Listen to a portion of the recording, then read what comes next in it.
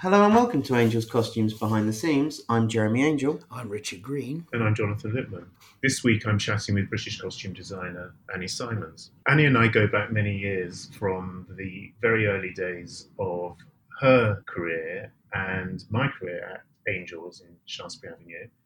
But what I found particularly interesting about our chat was how she entered the industry and how she became absorbed by osmosis with the whole experience of costume. But already being a very creative person in terms of what she studied and her hobbies as a child, as a student, growing up, and the exposure that she had to theatre and the world of dressing up and storytelling is so resonant with so many of the other people that we've interviewed through this series.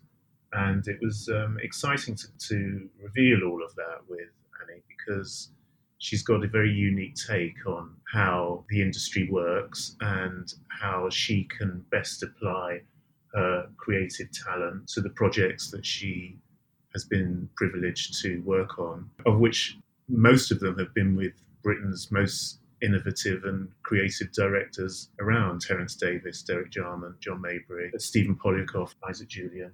These are all artists stroke directors, and they all draw out of Annie the essence of what makes her tick, her passion and her enthusiasm. Yeah, it's a pretty rock and roll career, isn't it, she's had? Yeah. And she applies that rock and roll language to a lot of the projects that she's been involved with, and has a unique perspective on history and fashion and art and the history of art and what that means in terms of characterization and storytelling. Well, we hope you enjoy this conversation. We've also been enjoying your feedback. If you have any questions or queries, please email us at podcast@angels.co.uk. You can visit our website, which is www.angelsbehindtheseams.com, or you can find us on social media. We're on Instagram, Twitter and Facebook. We are /Costume Podcast. And here is Jonathan's chat with Annie Simons. So lovely, Annie. I'm thrilled and delighted that we are here together chatting on the Angels podcast Behind the Seams. Quite right too. And it's a true pleasure, actually, because I have to tell our audience that I have watched and digested your process over many, many years, and from the early days back in Shaftesbury Avenue, Angels Shaftesbury Avenue. Oh. And I've always been intrigued by how collaborative and kind and intense your work process is, because I've seen how your teams respond to your artistic endeavors. And I would say that and I would say that your work delivers in terms of its artistic spirit and energy.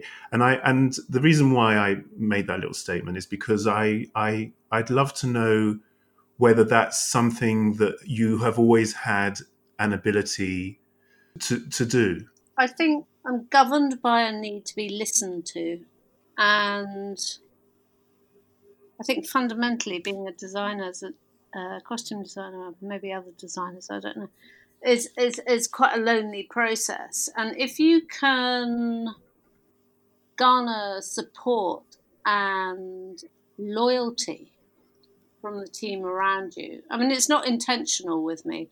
I think I just have a kind of process where I'm sort of very enthusiastic about what I think, and hopefully that permeates. Oh, it does. I've witnessed it. But when you were a youngster, then growing up, and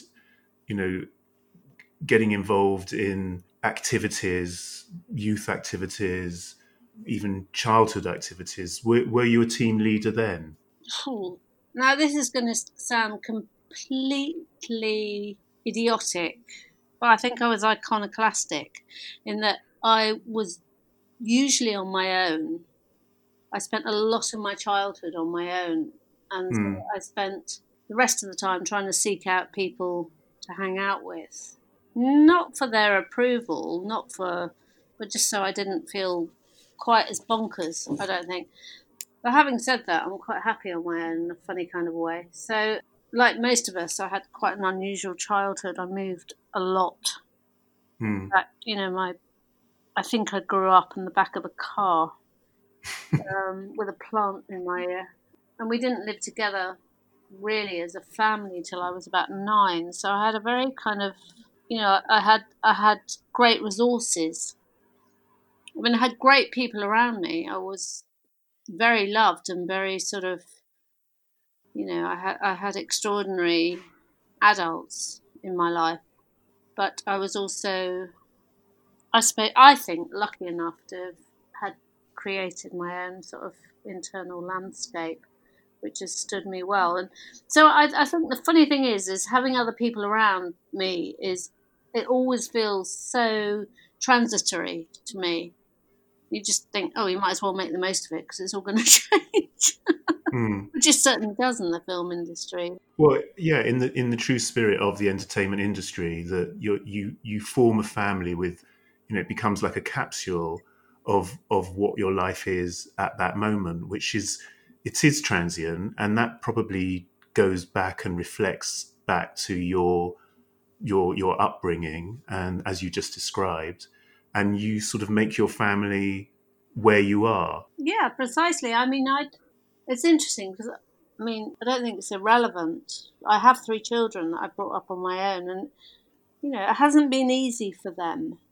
But I think what I've expected from them is what I had in myself, and that's not necessarily true. And that's a sort of internal dialogue that is, can sustain you through anything, actually. Did you ever express that the way that you realized you were bringing them up was partly the way that you were brought up? No, it's. I mean, honestly, it just takes a lot to understand why people do what they do, and The reason why I'm if you like broaching this aspect of the life that you lead as a designer is because we have an audience who are listening and aware of how complex this industry is, and how and what the environments are that we work within in terms of the pressure, and also that very, very sensitive issue of life-work balance, and how you try and maintain a life that one would consider as normal, whatever normal is, and what you're hoping to attain through artistic endeavor. And as I've explained to you when we were chatting about this whole interview process, that it's essentially a series of questions that we structured right at the very beginning, and it's the same questions that we ask every practitioner. The different questions for supervisors than to designers and makers to textile designers, and but it's the same questions, and everyone has their own take and their own view of how their industry and how their practice is formed. And that's what makes, in my opinion, that's what makes this such a fascinating podcast to be involved with.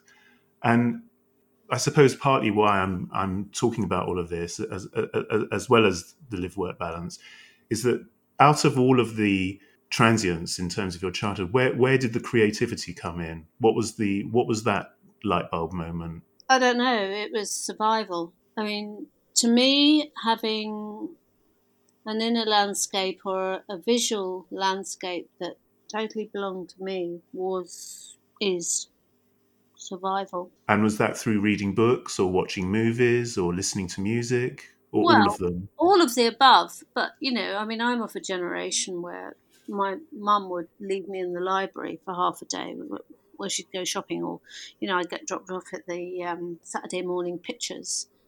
That was your world.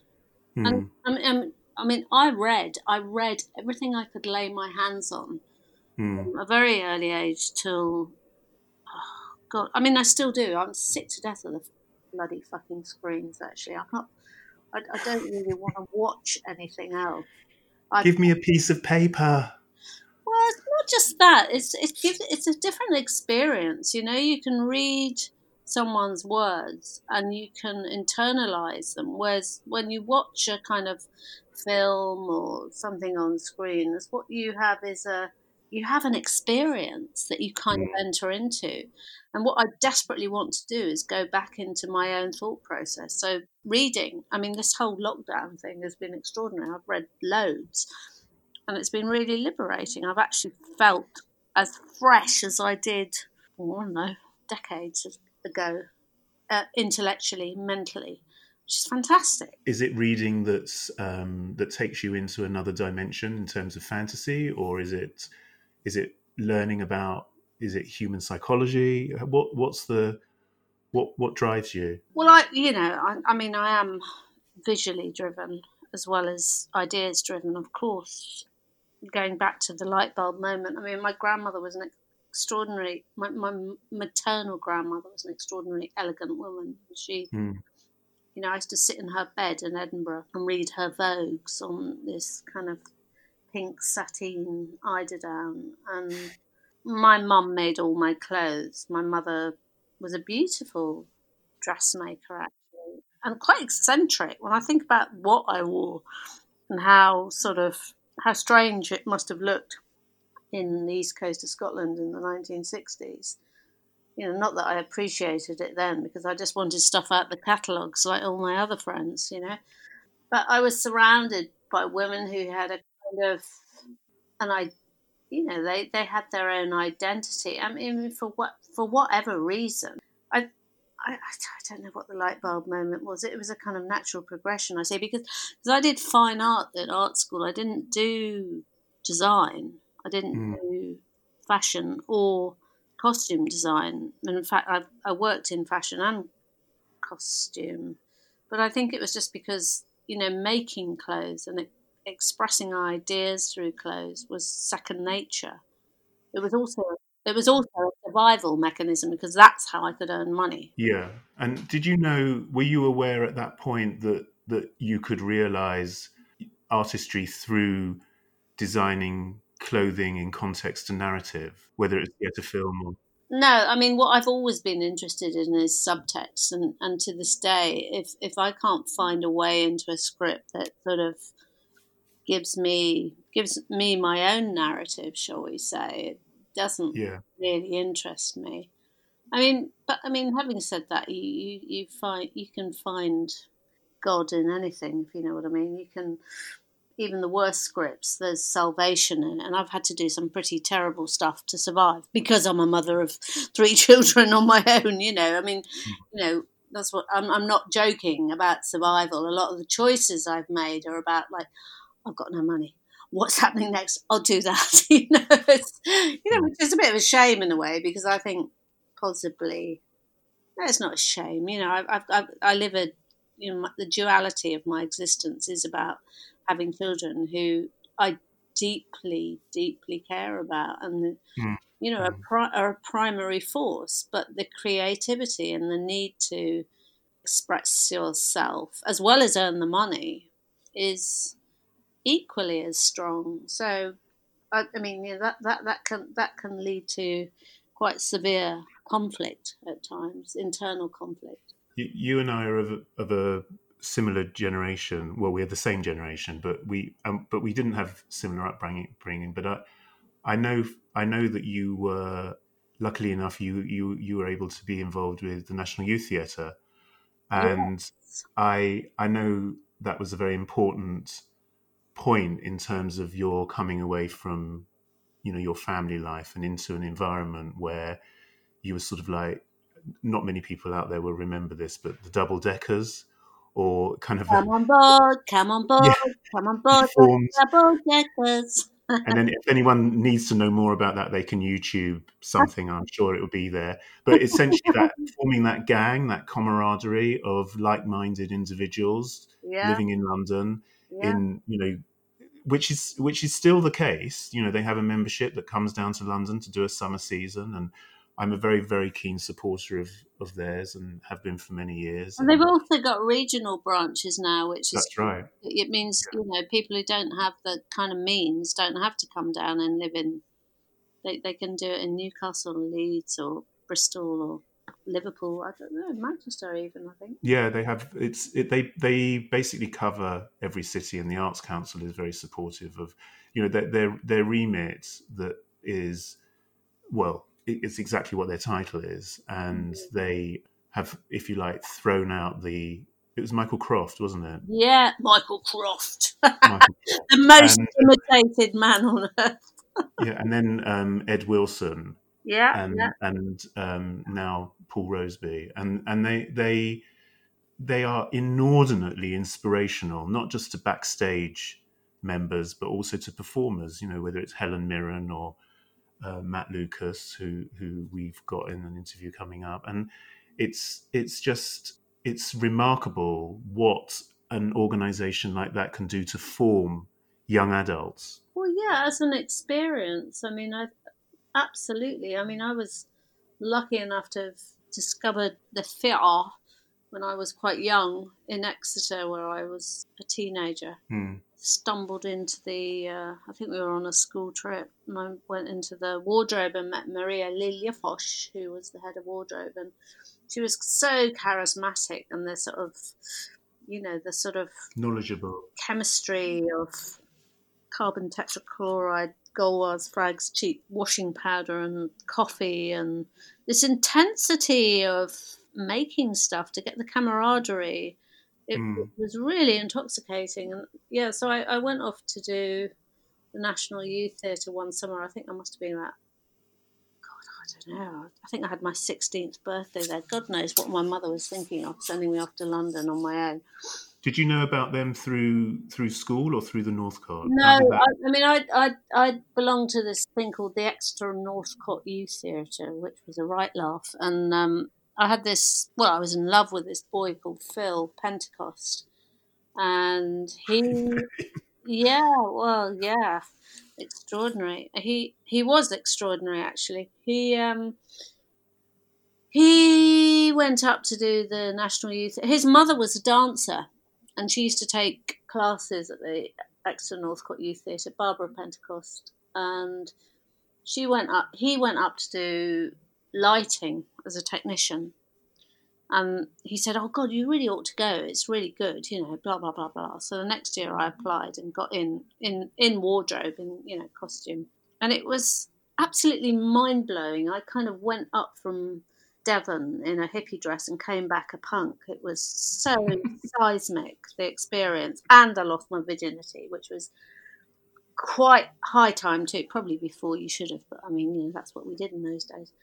But it was brilliant. It was absolutely brilliant, and to be immersed in, an ensemble company of very young, very excited, but very well led people.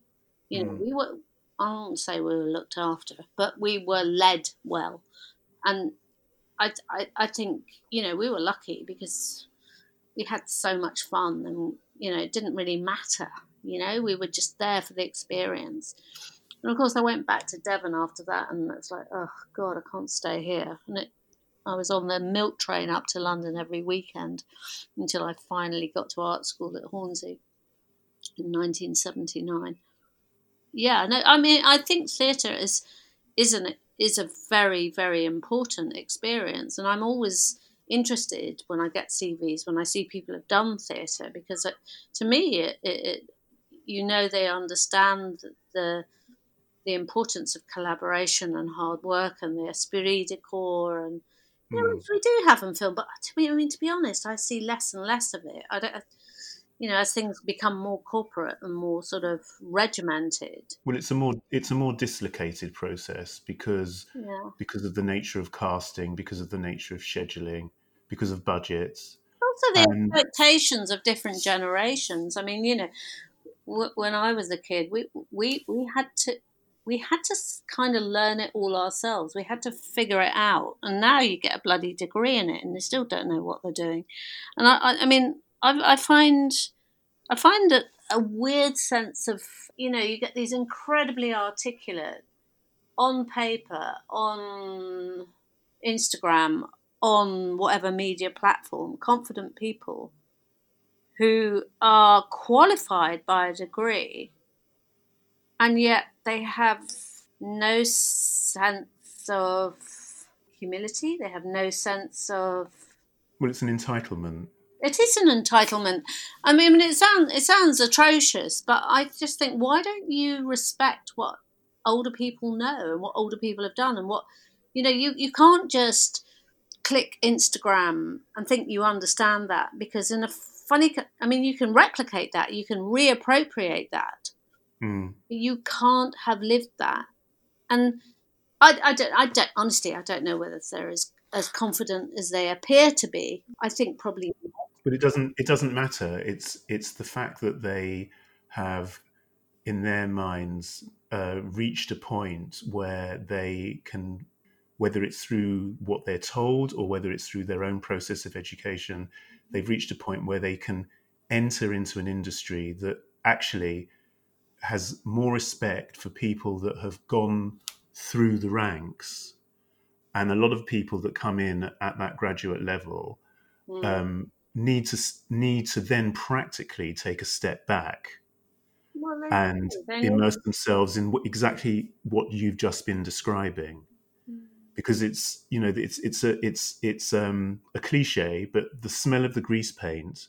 Well, it's experiential, isn't it? It's not academic, and it's not. I think what I find really difficult about education is it is a business, and it won't tell people that they're crap at things.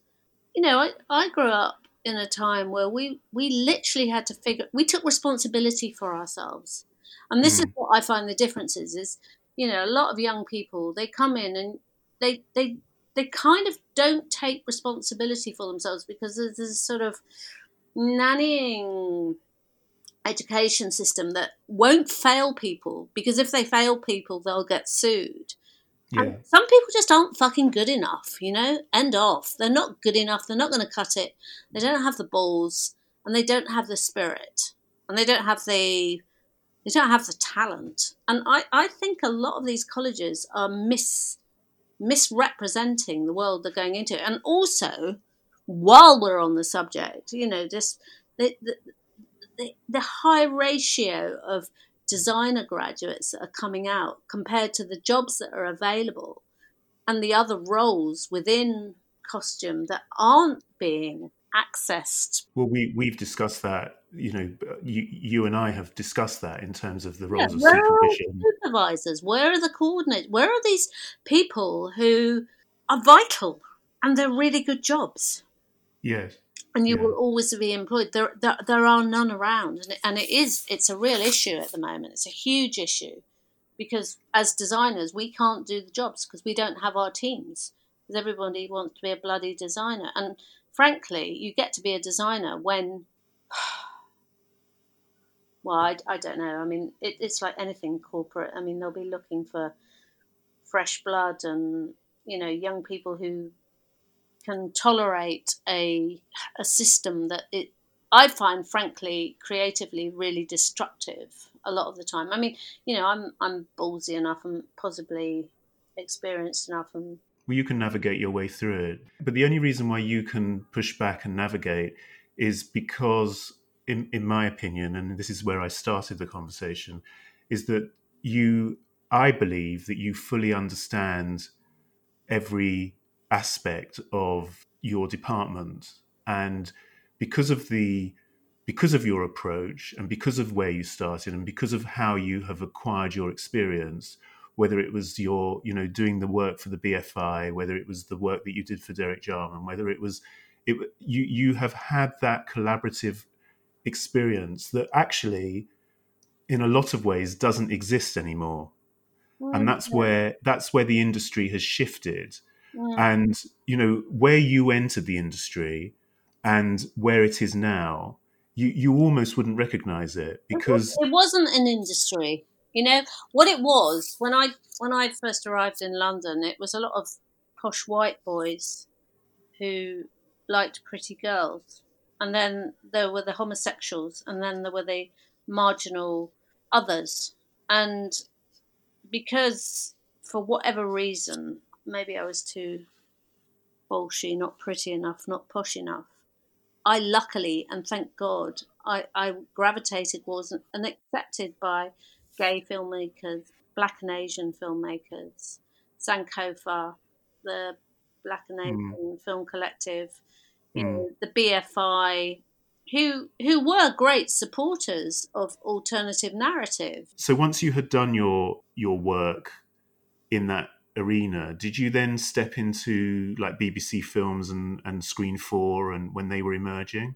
I don't know. So it was a kind of muddy waters. I mean, I worked in fashion as well as pop promos and. I didn't know that. Who did you work for? Fashion. Fashion, yeah. Well, I had my own label called Manifest, and I went to Italy to design only for a season because I wasn't trained. You know. Wow. They were literally scooping people off the street, and I was shopping for a pop promo for Nick Roeg actually for what's his name, John Waters. And I was in this boutique in St Christopher's Place, and and I was buying something, and the guy said, "Oh, I really like Italian guy. I really like your top. Where's he from?" So that was xenophobic. It's a crap Italian accent, whatever it is. It is pretty crap. It's pretty crap. And sorry, Marco. I'm sorry. And I said, "Oh, I made it." And he said, "I don't believe you." So because I was young and beautiful, of course, I took it off and threw it at him shamelessly. And there was my label, Manifest. And he said, "Would you like to go and design in Italy?" And I said, "Yeah, of course I would." I was 24. And he said, and he rang me. And honestly, the next week I was on a plane to Bologna. And I worked in this factory trying to produce Vendemode, which is Italian for, you know, pret-a-porter. And we produced a line, but it didn't sell. It wasn't. I didn't really know and they didn't know what. To be honest, they didn't know what they were doing. But what they were doing was trying to cash in on that whole London, yeah, the London thing. Hyper, and the early Vivienne Westwood. Yeah, Body Map and blah blah blah. But I mean, I was making stuff, and Boy George was wearing it. Duran Duran were wearing it, you know, and it was getting quite a lot of press. But I mean, in that respect, I was a fashion designer. But in terms of productivity, I was still selling on in markets. Well, again, the industry during that time, because I entered the industry in the early 80s, and one of the first permissions to express were all the pop videos that were taking place, whether it was Culture Club, when it was Wham, and it was seen as the most vital form of medium.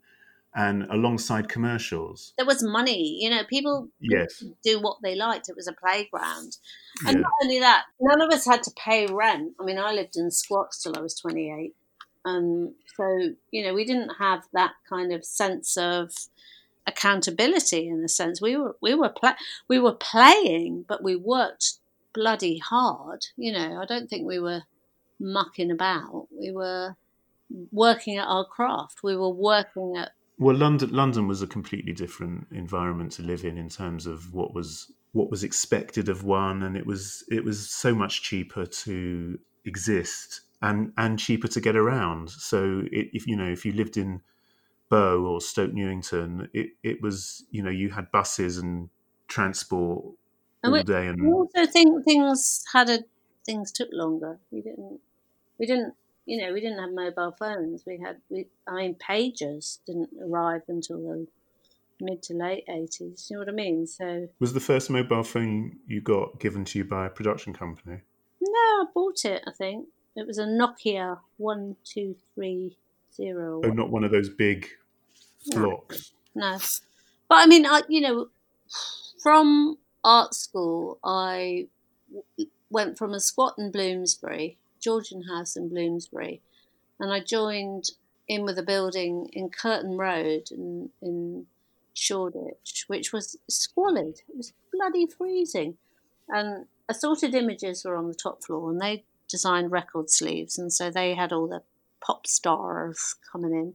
And then on the middle floor, there was me, Judy Blame, Andy the furniture maker, Penny Beard, who did printing, La Paz, that was Annie La Paz, and Lucy Morahan did sets for pop promos, and Teresa the Rubber Girl, who was a bit odd.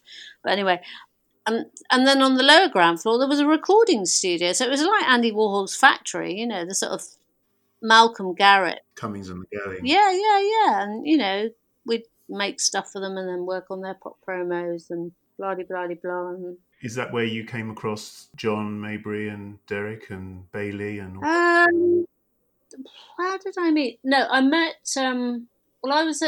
I knew Judy Blame from Exeter, because he was Chris Barnes then, and he was, part of that scene, I suppose. But it wasn't.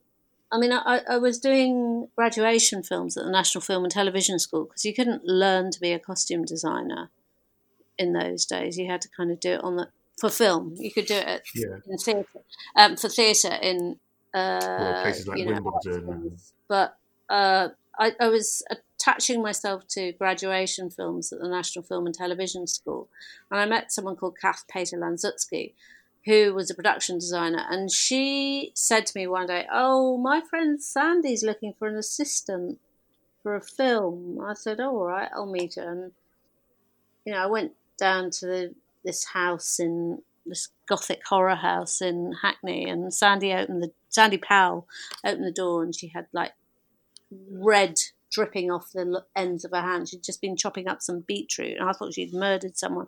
But we just kind of hit it off immediately, and I became her assistant on Caravaggio, which is where I met Derek Jarman, to work with. Although I had met him at art school, he'd come up to give a lecture, and I was really, I'd just seen The Tempest, and I was overwhelmed with his kind of kindness and his generosity and his enthusiasm. I thought he was so cool, but he was so encouraging.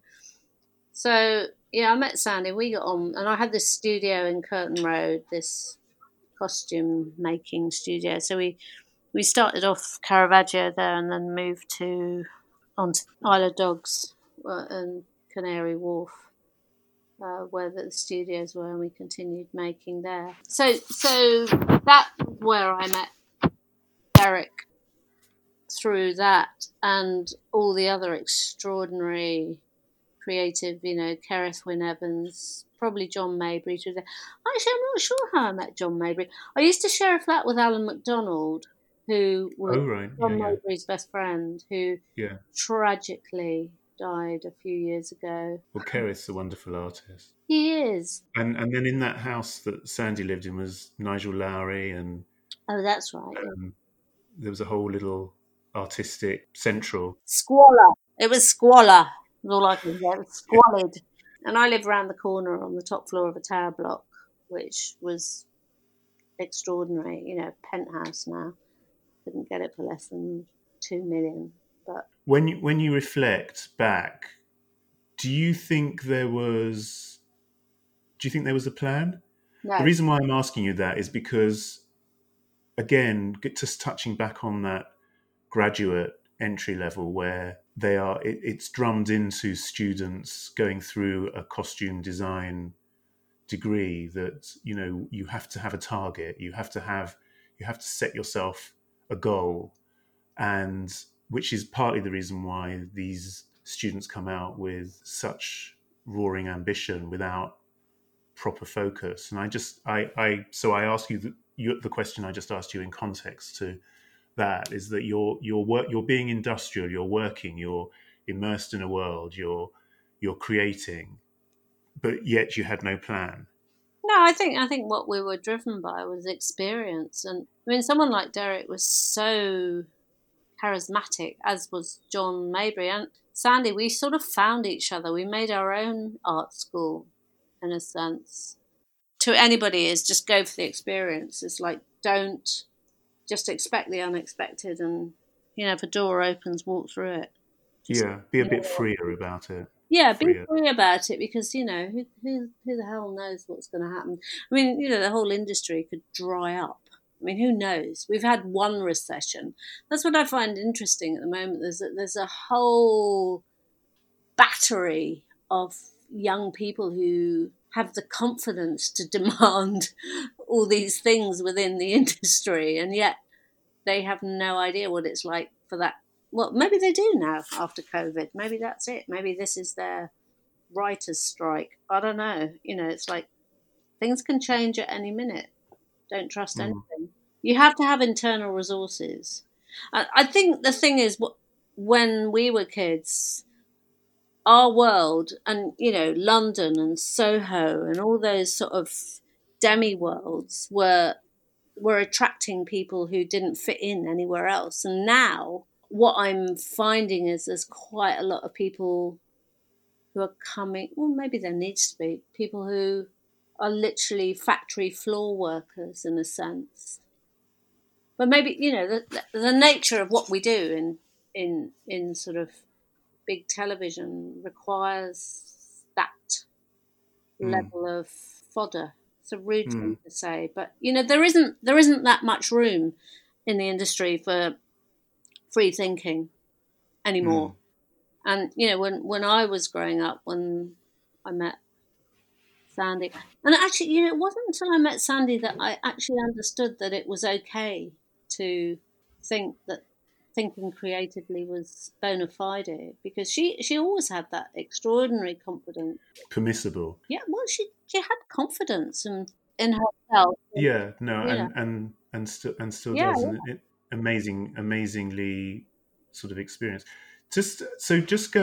Moving along in the context of your career, one of the observations that I have made about your work is that a lot of it is imbued in creative narrative, in the sense that you haven't worked on a lot of projects that have involved actual reenactment of real people. Love is the Devil is a notable example of a real person, and you're about to do a project about Wilfred Owen, aren't you? Yeah. But generally speaking, you've artistically interpreted Dickens and novels and historical characters, but but a lot of realms of fantasy, and that process is so complex and relies on huge resources in terms of support and makers and workrooms, and also working in foreign countries, Budapest and Prague and South Africa and wherever. Yeah. Given the constraint, given the fact that you've got the kids, and they're decisions that you've made based on economic need, but also artistic needs. You've got an agent, and you weigh up the pros and the cons, and presumably you make a decision based on all those factors. Is there a project that has most excited you? Well, I mean, to be honest, I think Love is the Devil was one of the most exciting things, because working with John Mabry and Alan MacDonald in a way that was, I mean, you cited it as the one that had real people in it, but those people weren't, they were real in one form, but in the film they're real in another form. And, we had very kind of interesting aesthetic limitations that were liberating. I don't know how else to put it. We had no money, and we had a fantastic script and a fantastic ensemble of minds. Johnny Matheson shot it. John Mabry wrote it and directed it. Alan MacDonald designed it. Daniel Craig film, Derek Jacobi. Amazing. Yeah. Oh, yeah, Tilda. I mean, the cast were phenomenal, but I think, visually, I think what it was it was just, I don't know, it was just very, it was like work, it was like doing something at art school. It felt very normal to me to work in that way, and fulfilling and exciting.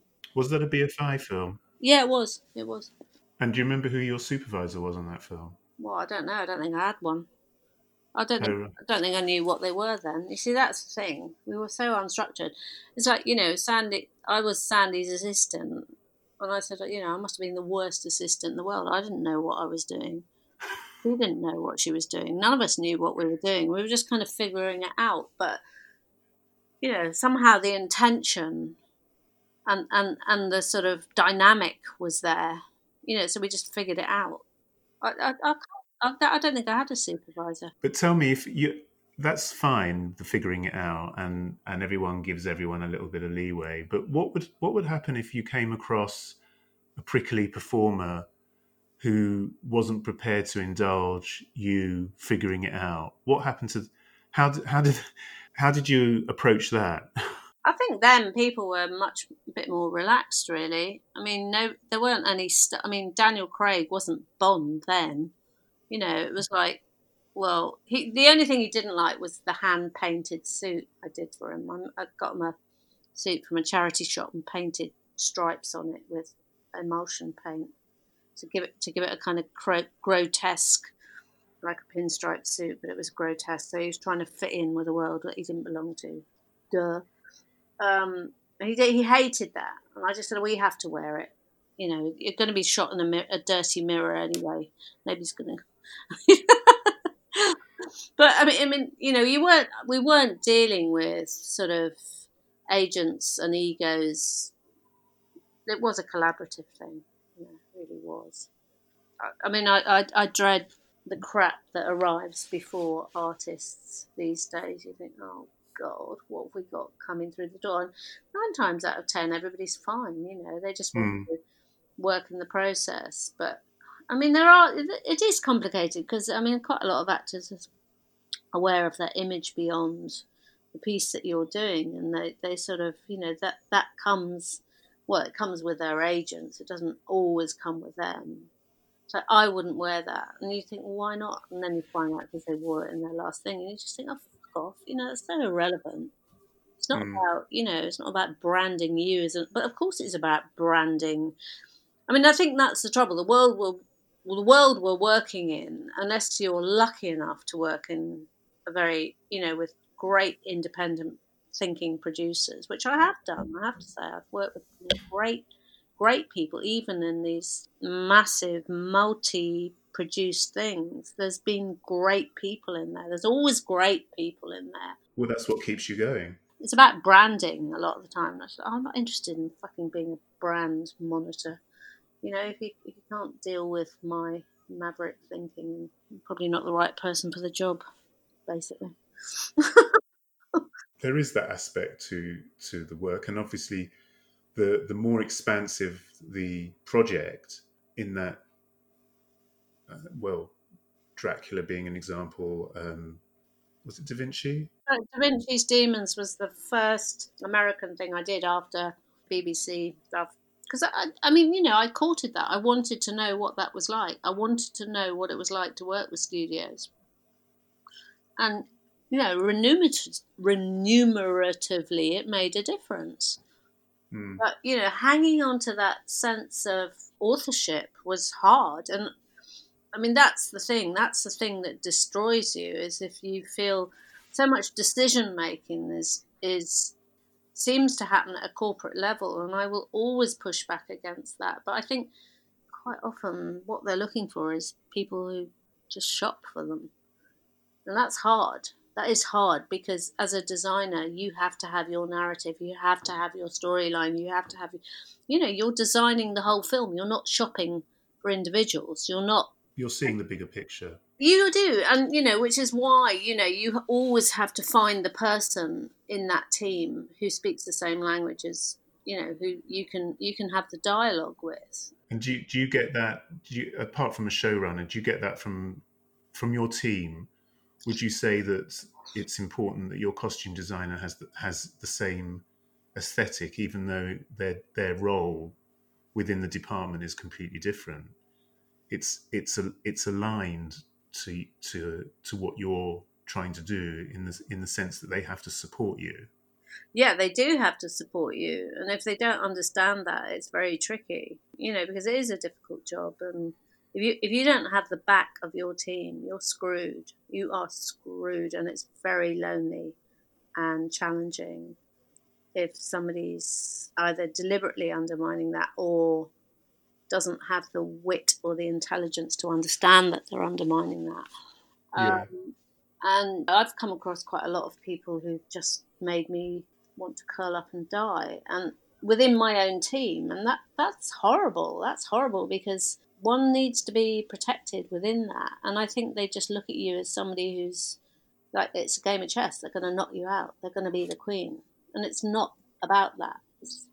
Well, it is. Somebody has to be the bloody queen. But that's, again, back to where I started, is that I'm surprised to hear that, because I've always seen you as being incredibly inclusive, and as I said, embracing the whole product. Well, up to a point. I mean, I always thought Derek was interesting in that respect, in that he caught this dialogue, and yet ultimately it was his decision. And I think a lot of what I do is court dialogue, so I can hear voices that aren't just my own banging in my head. But the creative process is about the exchange you have with a maker, with a dyer, with where that could go, where you don't have time to think it through. They can bring stuff to the table, and if they're clever, if they're creative, if they've got their own thing going, they can contribute, can't they? Well, contribute. And would you say that in looking over reflecting on your career, an environment like Angels can kind of push that creativity forward in terms of what using a supply house? And I don't just mean Angels, I mean the resource of existing clothing, because I know so much of what you do is fantasy led. It's fictitious narrative, which demands an aspect of creativity that is more than just dealing with biographical drama. Well, I mean, the thing is, nothing has any sense unless you root it in something that's humanly recognizable. And I think, the sort of the big joy, and the particular joy of Angels, I might say, is that you can wander around there and be fed with ideas and shapes and play. I mean, I've always found it easy to play and experiment at Angels. Well, that's my first memory of you, actually, is probably Bargee on the Beach, and the playing. The sort of the formation of things that you would bring in from shops, things that you would find within the stock, the ethnic aspect, the dealing with the production on a very limited scale, which that was, with almost like a passion project, wasn't it, in terms of the director and the cast, and the again, exactly what you've just been saying about the work with Derek and John Maybury, that you were a family. Yeah. And I remember you on the floor at Shaftesbury Avenue, kind of 7:00 at night on a Thursday or Friday or something, always in the summer, because that's when the industry's at its busiest. And just being very drawn into your your artistic world. I think it, again, it's a sort of survival, isn't it? It's you sort of you have to find a. Well, you're building up relationships. You're building up a relationship to the point where now you can come across the threshold, and you can play. You are given that liberty, and there's it's a relaxed relationship, because you know how to get the best out of a resource, a facility like Angels, and Angels will get hires, Angels will get business, won't they? In the same way that you may use other houses and have the same relationships, whether it's Roger Burton or Carlo Manzi or Academy. It is symbiotic, but it also comes with years of history. Yeah, it does. And I mean, I remember when I was doing I can't mention the name, but we were doing a pilot for something that didn't actually go, which was based in no time at all. And I remember Tim Angel coming up to me and saying, "How on earth do you start if you don't know where it's based?"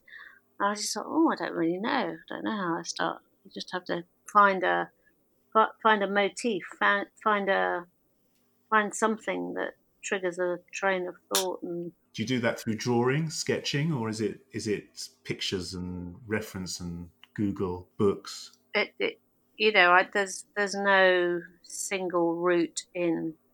I don't have an identifiable process. To be honest, I think every time I start a job, I don't know what the fucking hell I'm doing, and it feels like you're mad, and you're just trying to find sense in a load of nonsense. Does that happen to you in a sense of panic, and then it lifts, and then you've got a little bit of clarity?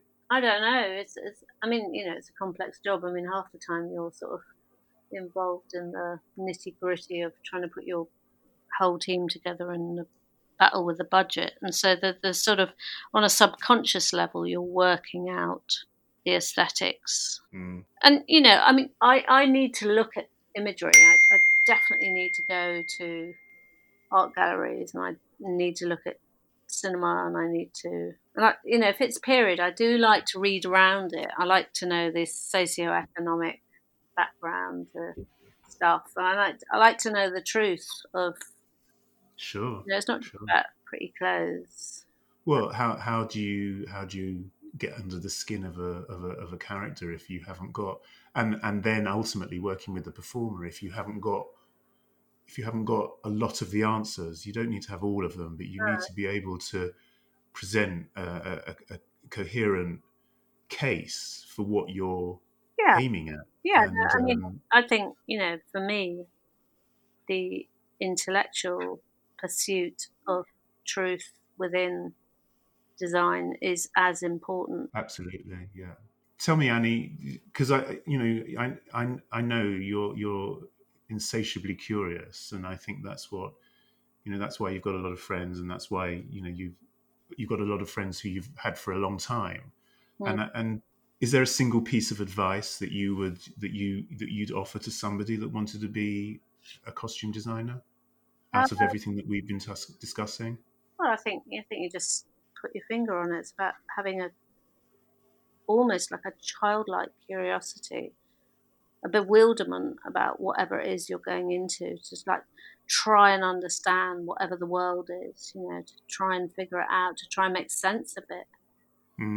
And take opportunities and be curious and be open. I mean, it's very difficult because I think what's increasingly obvious is the people who can afford to do that are the people who could always afford to do that. And, that they're not always the best. They don't always have the best stories. It's like the kids who don't have the support of the socio-economic backgrounds to get them into art school in the first place, or whose parents are happy for them to go into a completely non-aspirational career. I mean, you have to be driven. You have to be driven by some. For design, I'm not talking about the sort of, frankly, will never be designers, but work within the costume department, and that's fine. There's camaraderie there. There's money to be made. There's fun. There's travel. There's a lot of things that you can get out of working on big productions. But I think if you want to be a designer, you have to have something inside you that I wouldn't know how to describe. It's different for all of us. It's completely different for me too. Of course it is, but I also think it's our responsibilities as designers to be able to see that characteristic in somebody. Yes, and you can spot it. You can, and it's the chemistry of making sure that when you spot it, you're working on the right project in order to realize it to its best capability. Well, Annie, that was a very revealing insight into your working life and how you think about things and process thoughts through. And I'm really appreciative of you having the time to spend with us talking about it. I'm very happy it's all worked out. Oh well, it's always nice talking to you. I think we've known each other so long. I know I think it's almost 40 years. Oh, shut up. No, it's about it is about 37, 38 years. Oh my god. I know. Anyway, I still feel like the 23-year-old that walked into Angels for the first time. So there you go. That's the thing to do you remember when that was? It must have been. It might have been Caravaggio. When we came in with Derek. and we looked at all the cardinals. But angels, ooh, Shaftesbury Avenue. yeah. I mean, that was a treasure trove. That was like heaven. That was like digging around in my granny's, cupboard, finding sparkly things. Which I think have all been stolen by those bloody fashion stylists. I'm pretty sure. I don't know where they are. And what's been given back in return is there samples from the. Oh well, as long as there's a quid pro quo at some level, it's fine. Yeah. It's fine. Well, look, Annie, lovely. Thank you very much. Oh, thank you. Really enjoyed that chat. Yeah. See you soon. Very soon. Tomorrow, in fact. Oh, yes. Bright and early. Super. That was Jonathan's chat with Annie. Richard, I have your game of consequence from our last interview. Alex Forden worked on Young Victoria with Sandy Powell, and Annie started with, I'm going to get it wrong, Caravaggio with Sandy Powell. Caravaggio, sorry, with Sandy Powell. So there's your link. Excellent. Well, there we are. There's our link. Hooray! I think we should play Happy Families. I'd like Mr. Green, Mr. Frock, the costumier, or Mrs. Frock, or whatever. There were some things that Annie said that I found fascinating. I don't look at things the way she does, and it was interesting to hear them. I mean, the one that stuck with me... Well, she has a unique voice. She does, yes. And the one that stuck with me really much was the comment she made about reading, and she went and comparing it to film and TV, the fact that when you read a book, you internalize it and you create the imagery in your own mind. But when you go to see a film or at the TV, it's an experience. And I just thought that was a fantastic view of looking.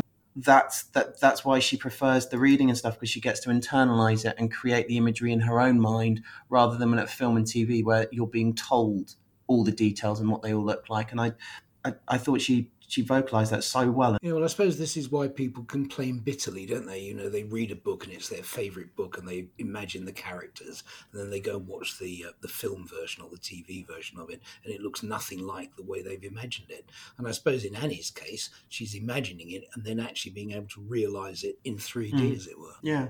Well, and albeit with the constraints of collaboration. Yeah. And what's also interesting about that theory is essentially the process, whether you're reading or watching a TV film, are utterly subjective.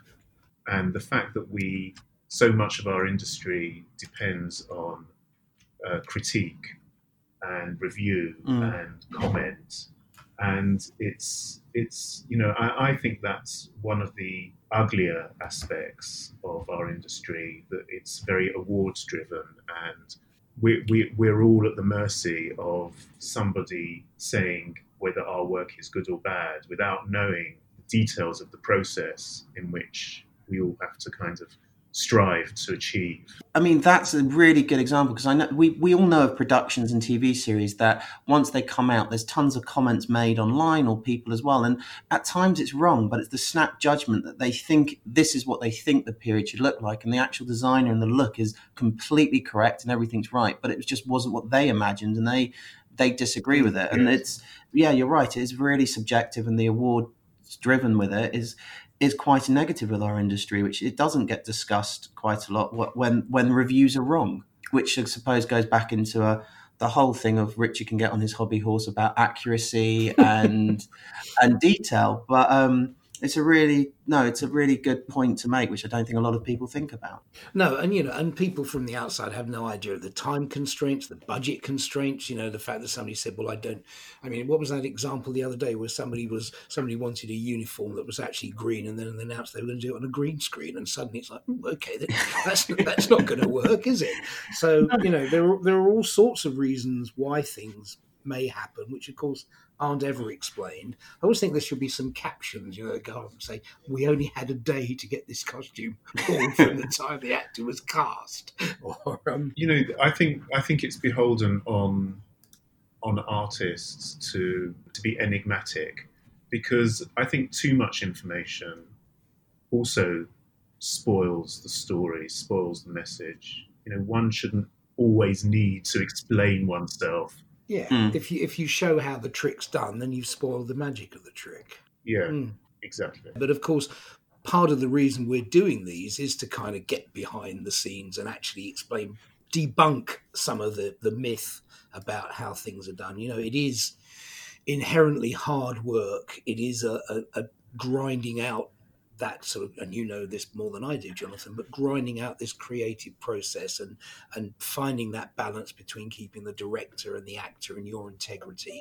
All of those things are sheer hard slog. They are, and for the most part, that's a very important message contribution that I think all of our interviewees have made very clear throughout this process. Yeah. But what you don't want to do is respond to what we were just talking about in terms of the subjective reaction to you don't want to get caught up in having to justify dotting the I's and crossing the T's in terms of the detail that one has to go through in order to push an idea or a concept forward. And then the other thing, which is the whole reality which came out in Nat's interview as well, is you can spend all this time doing something, making the accuracy, the detail, researching it, and you see it for all of 0.5 of a second on screen, but you spent 2 weeks doing it. But you get reward from that, but people obviously don't see it and can't give you the reward. It's a personal satisfaction, but it's more about, as long as you were happy with it, I suppose, more than the exterior or the external views. Jonathan, have you had to scrap concepts and go in different directions? No, not overall concepts, but certainly conversations that take place with performers, right? In terms of how they see themselves and how I see their character, okay, and just and navigating a way through that and finding a result that works for everybody. Yeah, And that's time consuming and fascinating and complex. Okay, so simplistically, if you found, say, a sleeveless dress for an actress, and the actress then turns around and says, "Well, I hate my upper arms, and I don't ever want those on show," then you'd have to modify that. Absolutely, Yeah. and it's a conversation, and it's about. But before you actually even presented a sleeveless dress, you would know that. Okay. It would be beholden on you as a member of the creative team to have sort of prepared for that point. And before that effort of searching for the sleeveless dress is put down on paper or found as an item, you would have had that conversation and established that your actor is not happy with their whatever. Right. Okay. And factor that into the process. Okay. The other thing which I found, which you got from that interview with Annie, which I thought was lovely, was the way she described the intoxicating smell of the theatre when she went there the first time, the coffee granules, the cheap washing powder, and all of that. And again, it's another thing you don't often think about, of certain smells associated with what we do at times. What's the lyric to that? The smell of the grease the paint. roar of the grease paint and the smell of the crowd is actually, but yeah, the original business like shit. Yeah, they flipped it. Well, yeah, absolutely. The smell of that preservative they use in equipment and stuff is like, oh God, yes, this is how I've earned my money, how I've earned my living. It was a really interesting chat, Jonathan. I think you got a lot out of Annie, and I think, like all the other people that we've interviewed, she's got a unique vision with when she works, and she has a very interesting viewpoint. A lot of things she said are very true and need to be heard at times. Yeah, and forcefully expressed. Yes. The next interview we're going to be releasing is my interview with Ian Fulcher. Ian is another ex-member of staff who is now a designer, but he also comes from that crew that we had at one point in time at Angels. He was there with Nat, he was there with Bart, he was there with quite a lot of the people who are coming through at quite a senior level now, and as designers, as supervisors, as assistants, and all of that. And it was a lovely chat with Ian from the sunny hills of Italy a few months ago when he was on holiday. So if you note any tone of annoyance from me, it's just because he was having a lovely time and I was stuck in an office. And here's an excerpt of my chat with Ian Fulcher. I remember years ago watching film, and I remember, because I'm so obsessed with my history and particular points in English actually English and Russian history, and watching this film set in 1600s. And I remember, I don't know, I think I was early 20s, watching it and coming out being so angry because some of the characters were wearing, well, she was wearing a medieval wimple and she was wearing some 17th century blah, blah, blah, kind of really being really high on my horse about it. And I think now designing and knowing about creative license and knowing that actually it's not necessarily, you can do a job and suddenly the director will like, I don't want anyone to have hats in this. Okay, well, and you can argue your point, but there's only so much you can argue when it's just black no. With design, that's, I think, there's layers behind the scenes that you don't necessarily know about as a viewer.